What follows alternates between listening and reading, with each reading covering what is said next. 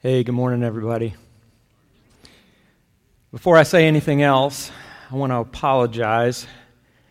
We should have given out Kleenex on your way in today. So sorry we didn't get that done. But man, that's a powerful story, isn't it? This is probably the greatest and best known story that Jesus ever told. The parable of the prodigal son. This story connects with all of us because we all have this longing to come home to a Father who loves us. You've probably heard of Charles Dickens, the famous author. This week I heard that Dickens called The Prodigal Son the finest short story ever written. And I'd have a hard time arguing with that because no matter who you are, God can use this story to speak to you in a powerful way. You know, Jesus often taught by telling a story, and that was intentional. Stories are the language of the heart, and Jesus knew that very well. That's why he didn't teach by just going through a list of facts. Now, he could have done that. Jesus could have said, okay, everybody, listen up. Number 1, God loves you. Number 2, running away from God is bad. Number 3, coming home to God is good. Everybody clear? All right, you're dismissed. But that's not what Jesus did. He gave us a story that goes straight to the heart. Now, we're going to dive into this parable today, but before we do, I need to give a word of caution. Some of us have heard this story many, many times, and because of that, you may be a little tempted to check out, but don't let that happen. Because the stories of Jesus are not as simple as we sometimes think. There are many layers here. And I am confident that if you listen closely, you will hear a message that is fresh and relevant and very applicable to your life. So lean in and be open to hear what God has to say through His Word. Now, first of all, I need to set the stage a little. We're going to be looking at Luke chapter 15. And we don't get to the prodigal son until verse 11 of this chapter, but we need to get some context back in verses 1 and 2. So follow along with me. Luke 15, verse 1, it says, "Now the tax collectors and sinners were all gathering around to hear Jesus. But the Pharisees and the teachers of the law muttered, 'This man welcomes sinners and eats with them.'"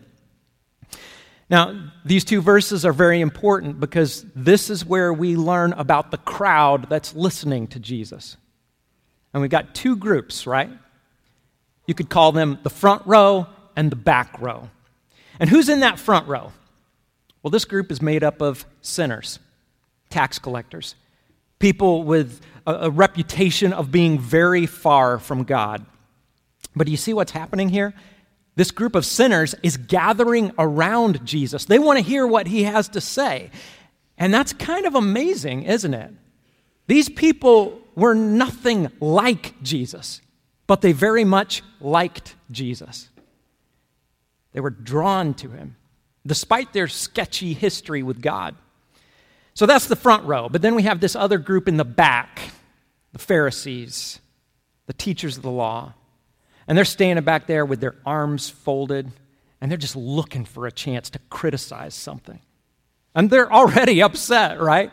They don't like the fact that Jesus welcomes these low-life losers who have already proven that they're anything but religious. So keep that setting in the back of your mind. Jesus is speaking to both groups in this crowd, the front row and the back row. And before Jesus talks about the prodigal son, he tells two other stories. The first one is about a lost sheep. This shepherd has 100 sheep, but then one of them wanders away. And the shepherd leaves the 99 to go out and find that one. When the shepherd finds the sheep, he tells all of his friends, and he has a big celebration. In the next story, Jesus talks about a woman who loses a silver coin. And she looks all over the house. She looks under the sofa cushions. She turns the place upside down. And finally, she finds it. And just like that shepherd, she calls her friends and neighbors, and she celebrates. And with both of these stories, the point is the same. Jesus says this is exactly what it's like when a sinner comes home to God. It's a big celebration. Now, you could imagine how the two groups in the crowd would have responded to these stories, right? The front row would be thinking, wow, does God really look at me like that lost sheep or that lost coin? After everything I've done, is he really searching for me? Those sinners are kind of excited about what Jesus is saying. But what's happening in the back row? Well, those guys are just rolling their eyes. They're like, come on, Jesus. Do you really want people like this to start showing up at the synagogue? That's the last thing we need. So that's the situation. And you have to wonder what Jesus will do next. How can he deal with both of these groups at the same time? Well, what he does is absolutely genius. Jesus tells a story that is perfectly aimed at both of these groups. The story is usually called the prodigal son, but that's probably not the best title. This parable is actually about two sons. There's a younger son who runs away, and then there's also an older son who stays home. And we're going to see that through this story, Jesus speaks directly to the front row and the back row. Now, we need to be ready to hear this story, so we're going to do a little self-evaluation. I'm going to give you two options, and I want you to choose which one matches you best. All right? Here's the first category. Would you say that you are more of a spender or more of a saver? Would you say that a dollar bill just burns a hole in your pocket, or would you be more likely to stuff that thing under a mattress? Spender or saver? Pick one of those, and let's move to the second category. Would you call yourself an extrovert or more of an introvert? If I told you to go around and meet 5 new people right now, how would you feel about that? Would you be excited, or would you be looking for the nearest exit? All right, category number 3. Are you more of a wild side kind of person, or would you rather stay on the safe side? What sounds better? Would you prefer to go skydiving, or would you rather play it safe and watch those skydivers from the ground? All right, last question. Would you call yourself a rule breaker or a rule follower? For example, if you're driving and you look down and see that you're going 5 miles over the speed limit, what do? Do you hit the brakes, or do you say, it's cool, I'm still in that buffer zone? A rule follower would know that in the state of Kentucky, there is no buffer zone. Okay, so that's it. Do you have your answers? If so, I want you to look down this list and see where you fall. Do you fall more on the left side or more on the right side? Which column fits you? Most of us have a strong pull toward one side or the other, and we're going to see both of these sides represented in Luke chapter 15. If your answers were in that left column, you're going to have a lot in common with the younger son. If you're over on the right, that's a classic older son personality. So what should we know about these two personality types? Well, I can share one fact that has been proven over and over again. Younger son types have a tendency to get spiritually lost. They're often reckless, maybe a little rebellious. They're likely to make some really dumb decisions, and a lot of those decisions lead them far away from God. But then, younger sons aren't the only ones with issues. The truth is, older son types also have a tendency to get spiritually lost. Now, this can be tricky because these people usually look like they've got it all together. They just make responsible decisions. They do the right thing. However, there's a famous verse in the Old Testament that says, man looks at the outward appearance, but the Lord looks at the heart. Jesus knows when we're doing the right things for the wrong reasons. Jesus knows when someone is so full of pride, they've left no room for God. And when that's the case, an older brother can be just as lost as a younger brother. But Jesus has a great message for us to hear today. He's speaking to the younger son types and the older son types. And here's the message. Here's the one takeaway that we need to remember. Whenever anyone turns to God, his answer is always the same. He says, welcome home. Welcome home. For about a month now, we've been talking about this idea of home. We said the true definition of home is to be in the presence of God. And right now, some of us in this room have wandered away from God's presence. Maybe you've taken just a few steps, or maybe you've traveled for miles and miles in the wrong direction. Either way, this story is for you. Jesus is speaking to all of us. So let's dive in. In Luke 15, verse 11, Jesus continued, and he said, "There was a man who had 2 sons. The younger one said to his father, 'Father, give me my share of the estate.' So he divided his property between them." Now, a good storyteller normally starts out with something that grabs your attention. And Jesus definitely does that with this audience because they would have found this completely shocking. This request from the younger son is audacious, it's disrespectful, and it's deeply hurtful to the father. Let's look at what's going on here. In the Jewish culture of that time, a father's inheritance was divided up among his sons after he died. And because the oldest son would be the new head of the household, he got a double portion of that inheritance. So here's how that works. If a father has 2 sons, the inheritance is divided into 3 parts, and the older son gets the extra part. So that means the younger son would get 1/3 of the father's estate when the father died. And that's the key phrase here, when he died. You're not supposed to jump the gun and ask for that inheritance while dad is still alive. But this younger son was tired of waiting for his father to die. And by making this request, he sent a message that was loud and clear. The message was this: "Dad, I don't want you. I want your money." And that would have felt like a dagger to that father's heart.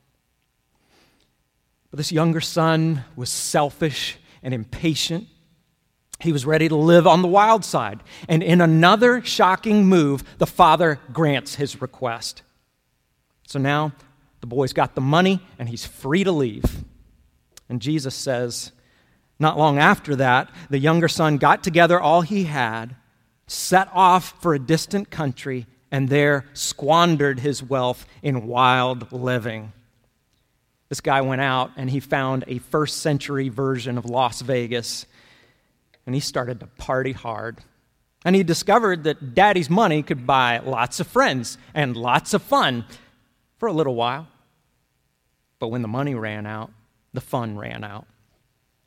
After he had spent everything, there was a severe famine in that whole country, and he began to be in need. So he went and hired himself out to a citizen of that country who sent him to his fields to feed pigs. He longed to fill his stomach with the pods that the pigs were eating, but no one gave him anything.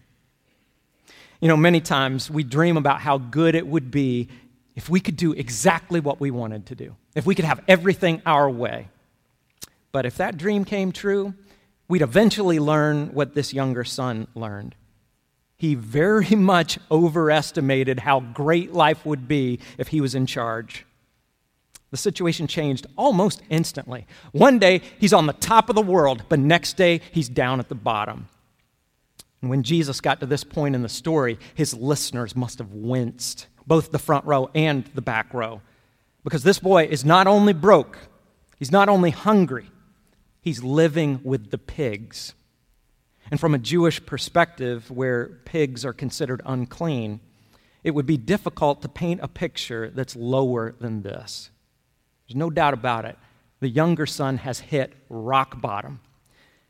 And nobody wants to hit rock bottom. That's a terrible place to be. But hitting rock bottom is often a blessing, because many times that's what it takes. That's what it takes for us to wake up and see that we've been acting like total idiots. And that's what happens to the younger son. The next verse says, when he came to his senses, he said, how many of my father's hired servants have food to spare, and here I am starving to death? I will set out and go back to my father and say to him, Father, I have sinned against heaven and against you. I am no longer worthy to be called your son. Make me like one of your hired servants. So he got up and he went to his father. Finally, the young son is thinking clearly. What he thought he wanted was not what he really wanted. What he really wanted was to go home. He wanted his relationship with his father to be restored. But that's easier said than done.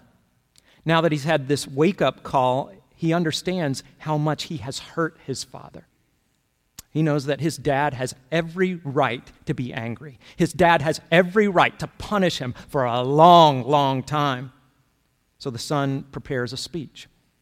And he's not asking for much. If he could just be a servant in his father's household, that would be enough. So he starts the long journey home. And I can just imagine the son having this sick feeling in the pit of his stomach. What's dad going to say? What's he going to do? Is he going to hold this over my head forever? Will he just run me off? Will he even speak to me? He had no idea what was about to happen.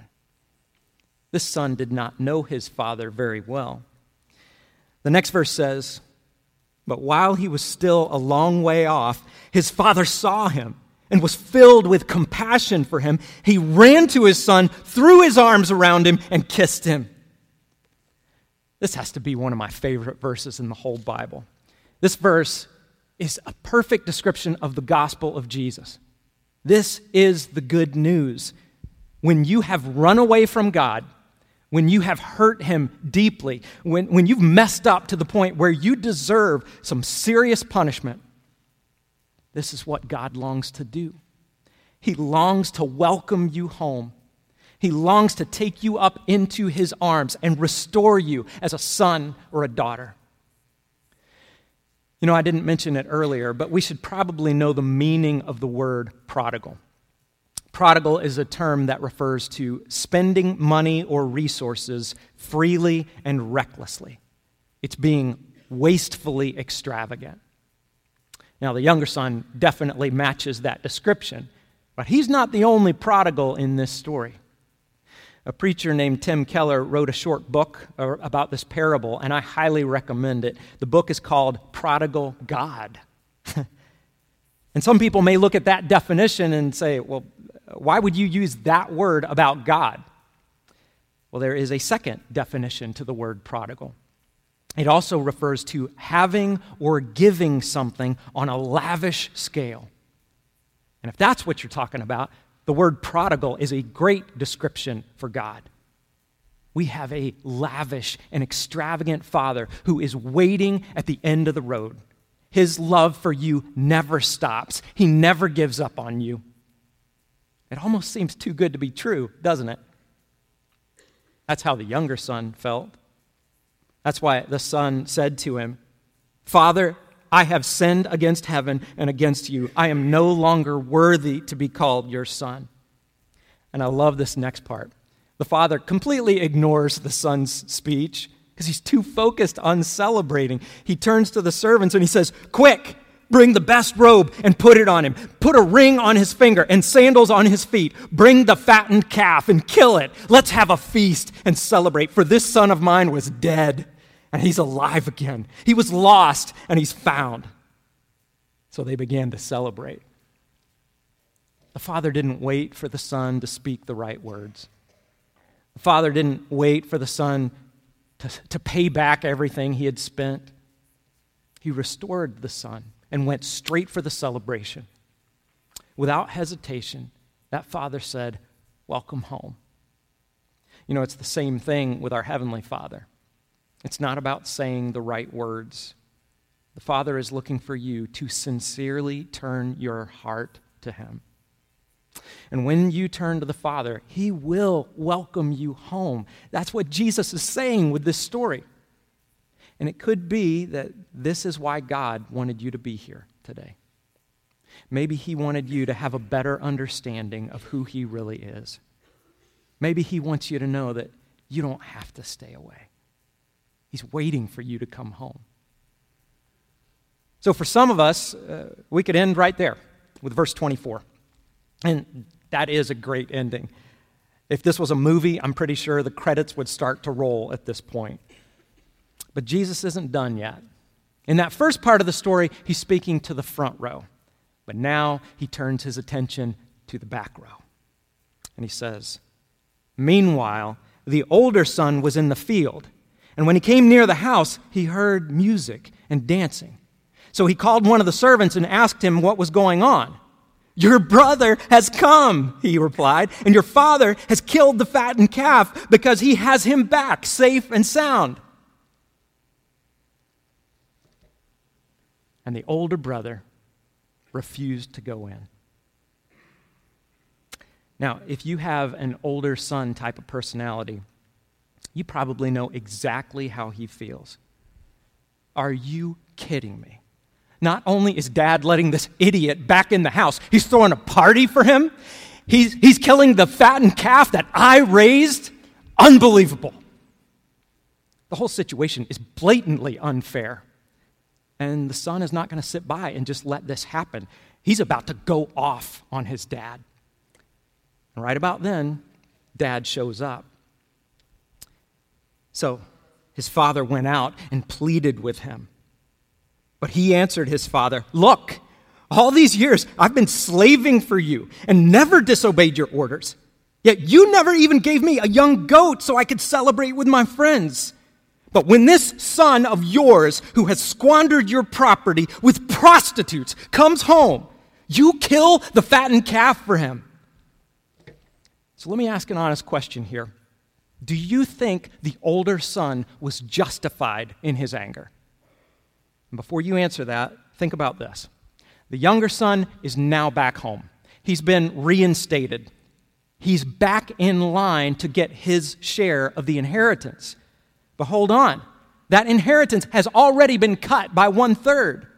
So that means the older son has lost a ton of money because of his idiot brother. I did the math on this using some hypothetical numbers. If the inheritance was originally $900,000, the older son's portion should have been $600,000, right? But after the younger son blew all that money in Vegas and then magically took his place back in the family, the older son's share drops from $600,000 to $400,000. Because of his brother's irresponsibility and his father's extravagant forgiveness, the older son has lost $200,000. This whole fiasco has cost him a ton of money. So again, I ask you, is the older son justified in his anger? Well, on the one hand, there is no question that the younger son did not deserve this mercy and forgiveness from his father. However, there's a big problem here. The older son is acting like he did deserve his father's blessings and his father's inheritance. And this is the serious flaw of the older son mentality. This person says, "God, I've tried to please you. I've tried to follow your rules, and I've actually done a pretty decent job, definitely better than most. So why are you treating me unfairly? Why are you letting me go through this right now?" Have you ever heard someone with that kind of attitude? I have. Have you ever been someone with that kind of attitude? I have. But when this is our mindset, we're sending a message to God and we may not even realize it. The message is, "God, you owe me." But it's not true. He doesn't owe us anything. Sometimes an older brother type of person will try to make a deal with God, kind of like, "I'll do this for you, but then you do this for me." The mindset of an older brother says, "I just want to live in the kind of world where people get what's coming to them." But no, you don't. You don't want to get what you deserve. We all deserve the same thing. We've all sinned, and we all deserve to be punished. No one can earn blessings from God because no one has come even close to meeting God's perfect standard. We're all desperate for the grace of God. And if we can't admit that, then we're just as lost spiritually as that younger brother. So in this part of the story, Jesus is speaking to the back row. And you might think that he's just bringing the hammer down on those Pharisees and teachers of the law, but that's not quite accurate. Think about it this way. What was the father's response to the younger brother? Verse 20 says, he ran to his son. So he didn't wait. He took the initiative. But did you notice what the father did with the older brother? Verse 28 says, the father went out and pleaded with him. He took the initiative there as well. Once again, the father responds with amazing tenderness. He says, my son, you are always with me, and everything I have is yours. But we had to celebrate and be glad because this brother of yours was dead, and he's alive again. He was lost, and he's found. Do you see what the father is doing here? He runs after the older brother, and he says, I still want you in the feast. Now, I won't disown your brother, but I won't disown you either. So the choice is yours. Will you come in or not? And that brings us back to our one big takeaway. It doesn't matter if you're the older brother or the younger brother. Whenever anyone turns to God, his answer is always the same. Welcome home. You see, this story is not about someone else. This story is about you. It's about me. So I want to ask you today, where do you find yourself in this story? It could be that you're in the role of the father right now. Maybe someone you care about very much has run away from God. If so, you may want to follow the example of the dad in that video and write a letter. You could share your heart and say, I love you, I forgive you, and I'd love for you to come back home. That letter might make a difference, and it might not, I don't know. But either way, it's always a good thing to show someone the kind of love that God shows to us. So it could be that some of us identify with the father in this story, but I know that all of us can identify with at least one of these two sons. And you know, we don't always fit neatly into one column or the other. We sometimes bounce back and forth, don't we? Maybe you've been a younger son who has tried more than once to be that older son, but it never seems to last. Or maybe you're an older son who has been working so hard to keep up that image, but then sometimes you cave under the pressure. On the outside, you look like the older son, but when no one else is looking, you've been acting like the younger son. Maybe you are that younger son who has hit rock bottom. Maybe that's where you are right now. Or maybe you're an older son who's been fooling yourself. You actually think you're doing a pretty good job of keeping the rules, and when someone else hits rock bottom, there's a little part of you that enjoys it because they're getting what's coming to them. Do you know where you are in the story? I know where I am. And you know, when Jesus told this story, I don't think the back row liked it very much. My guess is that they walked away saying, why should that father let the younger son off the hook? His actions should have consequences. And yeah, it's true. There are always consequences to our actions. And yes, someone is always punished when we do wrong. But this is how the Father proved his love for us. Jesus came into the world and he took the punishment that we deserve.